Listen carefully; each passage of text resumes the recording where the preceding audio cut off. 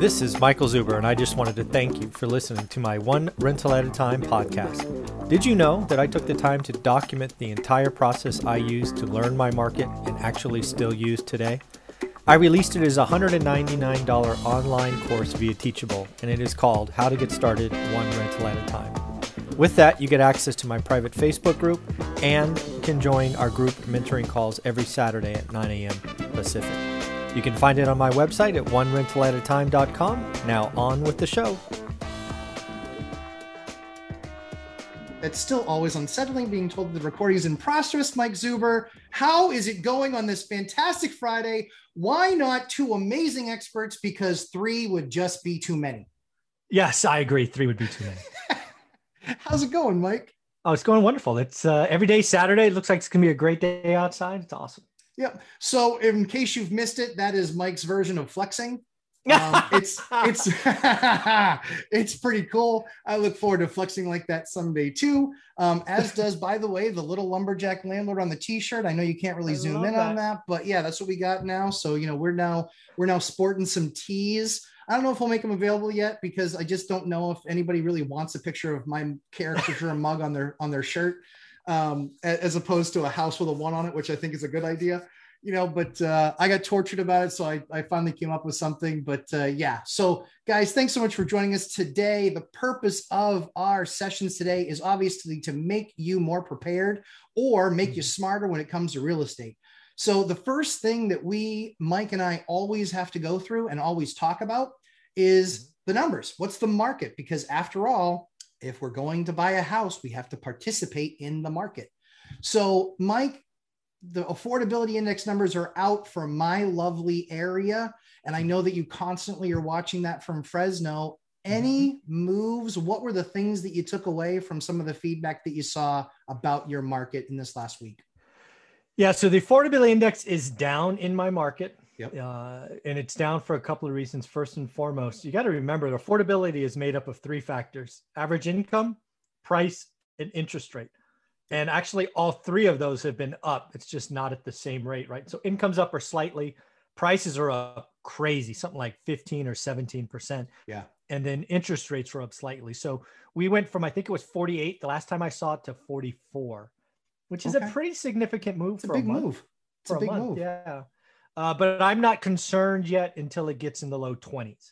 Yep. In my market. And again, you can look back over decades and you can put the two charts together, and yeah, I guess I keep watching it because it's that move was, you know, usually it's 1 or 2 and moved 4 points in a month. So interesting.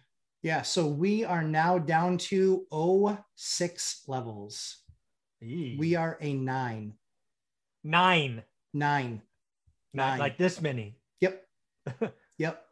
Yeah, New Hampshire tracks cheap. Between like 0 and 300, but how it correlates to your affordability index is basically you can get below 100, but then then it's basically like yours getting below 0.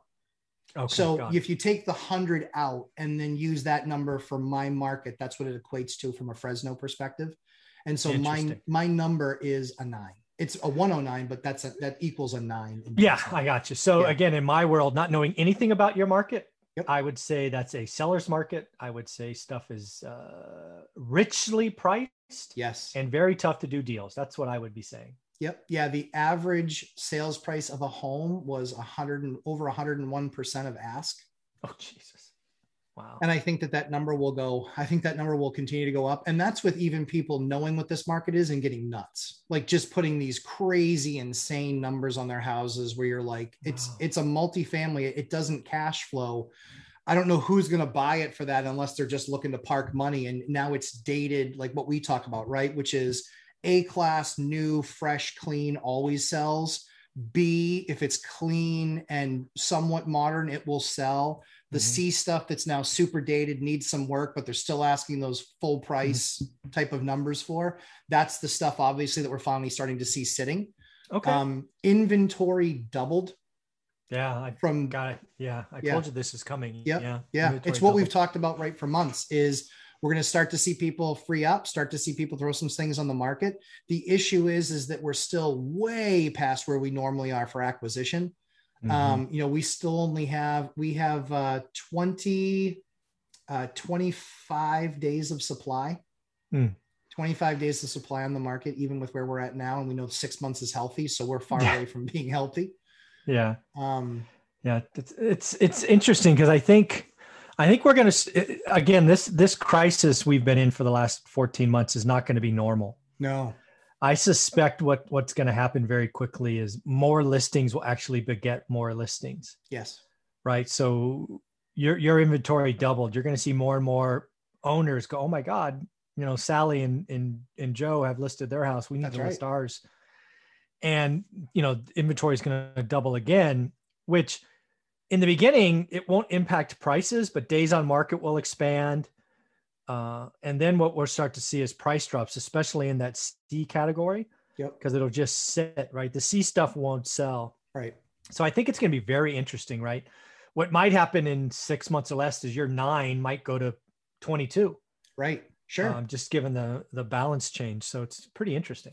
I would love to see it, right? Because that's happening on closed stuff. And the more that you have to choose from, then hopefully you can meet the demand at least, right? For quality product that then will get gobbled up pretty quickly.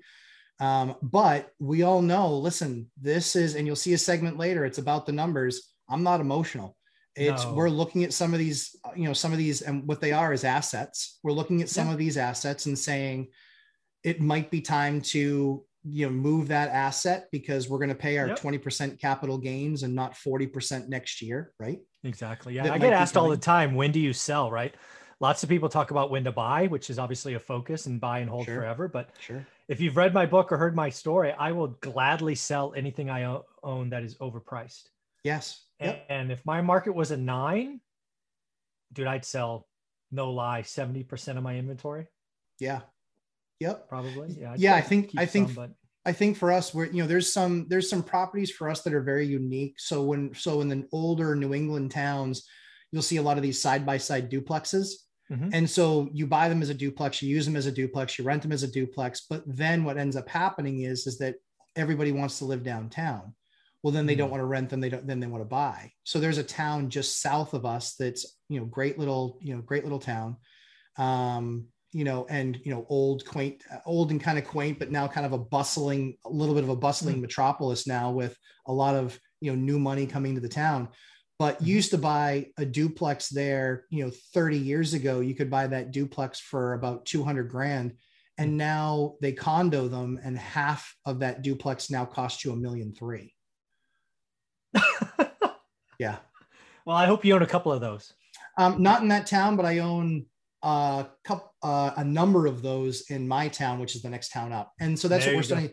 So that's why for me, that's kind of the part of the portfolio where it's got some intrinsic value and something special about it. And watching what some of these other markets have done, where I say, you know what, that's an asset that I still need to hold. Oh, for sure. Because those guys look back now. And if you sold that stuff, you know, 15 years ago in the town south of us, if you sold that stuff 15 years ago, you are crying right now because you might have made a couple $100 grand and think you crushed it, and you could have made a couple million, you know? Yeah.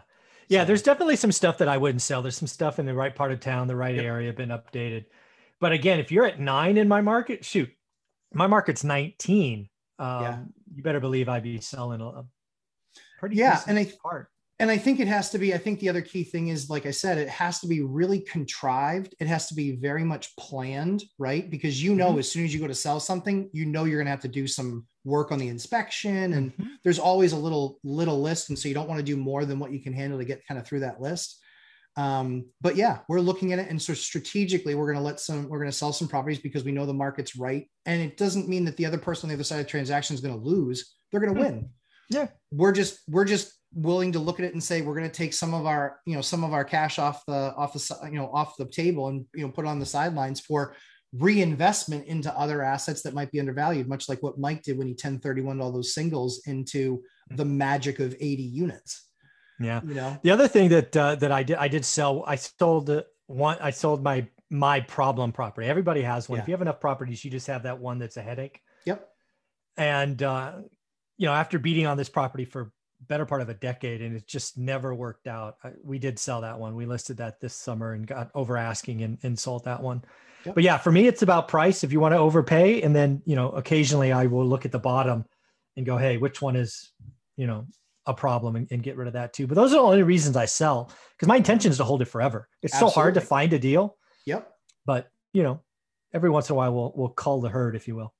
Yeah, it's just like anything else, right? You prune bushes, and you prune your portfolio so you can spur yourself onto growth, and recognizing that there might be opportunity in another asset class still within real estate, but another asset class that you say, hey, you know what, this is a up and coming part of town that I think is really going to start to deliver, or they're bringing grand transportation or city transportation into the area. And so that's going to make it more valuable. There's always those things you can look at. And the key is having the asset, having done the right thing 10, 12, 15 years ago, acquiring that asset. Now that asset is this asset that is extremely loaded with dollars that can be pulled from, a ton of equity sitting in that property. And in some cases, you can just pull some of the equity if the numbers still work and refi and all that good stuff. But in other cases, it just makes sense to move on from the asset altogether and be free and clear. Well, this is what changing up all the potential tax and real estate goodies that they're talking about next year.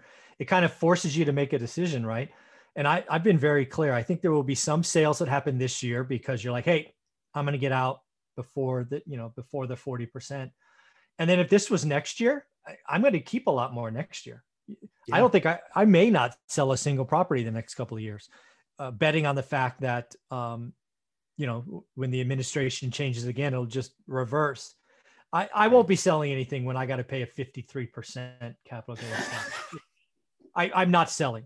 I'm not. If I die, I die, but I'm not selling. Yeah, exactly. Like why? And that's exactly it. Like in New Hampshire, the nice thing is we don't have that income tax. And so the only thing that we would owe is capital gains. Yeah. So it's just 20%. I'm not selling. Yeah. Yeah. No, with a 53 nut hanging over your head. No way. Are you kidding me? I'm going to give half of it to the freaking government? No. Yeah. Well, I mean, the good news is that, you could be giving half of your money to the Meet Kevin Paffrath governorship.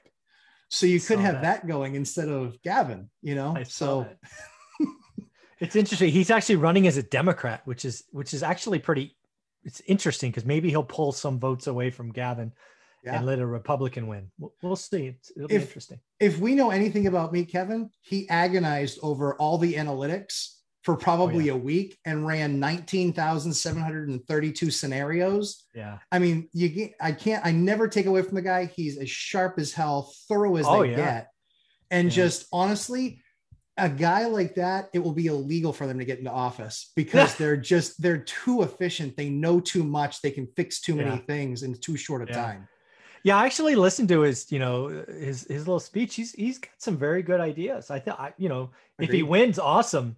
But hopefully other people around him go, you know what, that's a pretty good idea. I'm going to steal that one. Right. So it'll be interesting. It'll be interesting to see. I hope he ends up on the ballot. I hope he does. I mean, just shows you the power, right, of social media today. Unbelievable. But the other thing, when I hear him talk, he does not scream Democrat. I would have guessed he ran as a Republican. Sure. But I think he did it on purpose because he's like, I'm going to run as a Democrat. The other Democratic parties, I'm not going to put anybody else on. I'm going to go there so I can take votes away from Gavin. I'm like, genius. Like I said, of those 19,732 scenarios, I know that he came up with the one he did for a reason. So I'm just interested in seeing it unfold. Yeah. So Mike, any other thoughts on the market and what we're covering today in this segment? No, know your numbers, do the math. And if you live in California, vote for Kevin. What is his name? Paffrath. Paffrath. Yeah, Meet Kevin. Paffrath. Exactly.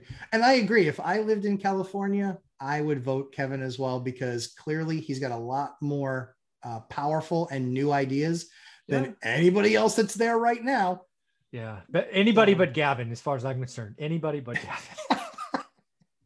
It's nice when you're just using your vote against somebody as opposed anybody to but somebody. Him. Yeah. Doesn't matter. Not him. Welcome to U.S. elections for the last 20 years. Dear God. No joke. Yeah, it's crazy. Mike, where can everybody find you, my friend? Go to Google and type in one rental at a time. You should find me all over. Yeah, guys, it's really good stuff.